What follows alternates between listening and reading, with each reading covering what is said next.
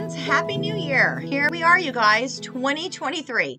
Christmas is over, all the parties and programs, all the New Year's celebrations, fireworks, eggnog, party hats, and too many cookies. It's all in the past. Recent past, granted, but past all the same.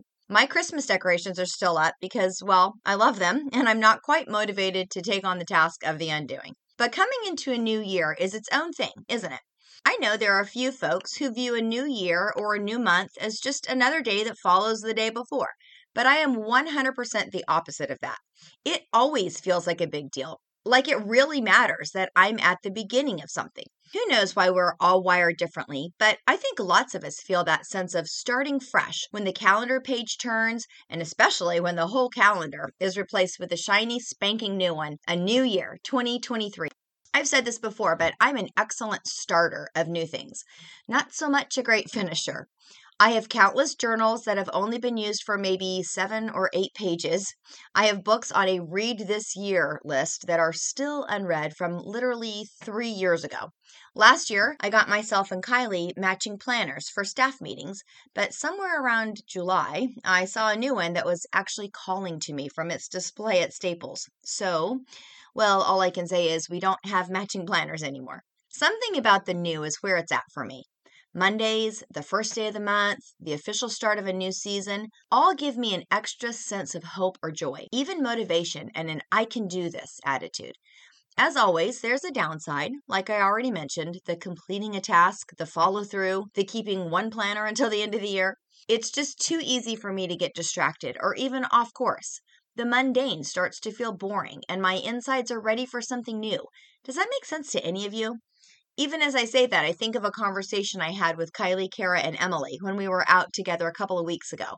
When our kids were growing up, Mark and I used to give them a word on New Year's Eve, something to work on that would develop their unique character in the coming year. So as my adult daughters, and Emily, who's basically like a daughter, and I were talking, we decided to do the same. I told them that my word was perseverance. It has been the same word for me for years. Aside from the power of the Holy Spirit, it's next to impossible. Persevere literally implies staying at something for a long time, which naturally means its newness has likely worn off. There's a bunch of things I can unpack with all of that, and songs I could recommend about being faithful and even being grateful for God's faithfulness in spite of my struggle to stay the course.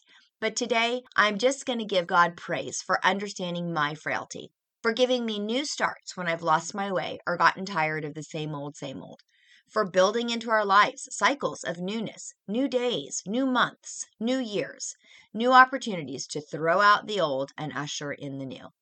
I love the ways the new is spoken of in His Word. Things like, "Behold, I am doing a new thing," and "His mercies are new every morning. Great is His faithfulness."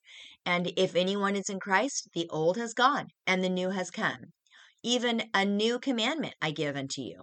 And the many times the psalmist writes to sing to the Lord a new song.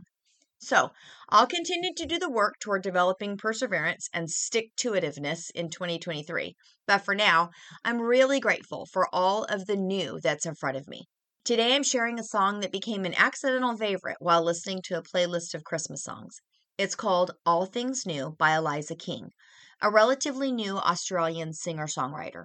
She has a beautiful voice, and according to a short article about her, a heart to write worship songs that glorify the Lord and connect to the listener. I think she nailed it with this one, and I think you'll love it. We are the ones who benefit from new mercies, a new day, being made new in Christ. But that's only because He is the new. He is the light, the hope, the treasure, the ancient one, but somehow the newborn baby, the Word of God, but also God in the flesh. Listen to the second verse. It says, "You rise as the bright morning star. We were blind, but we see you now. The light of the world here with us. You're a fire making holy ground by your Spirit." I'm so thankful that the old is gone and the new has come, and I'm so grateful for His kindness and His gentle mercies to me in every season. Take some time this week of the new year to listen to All Things New by clicking on the link below and soak up the new life, new day, new mercies that He has so graciously given. By your Spirit.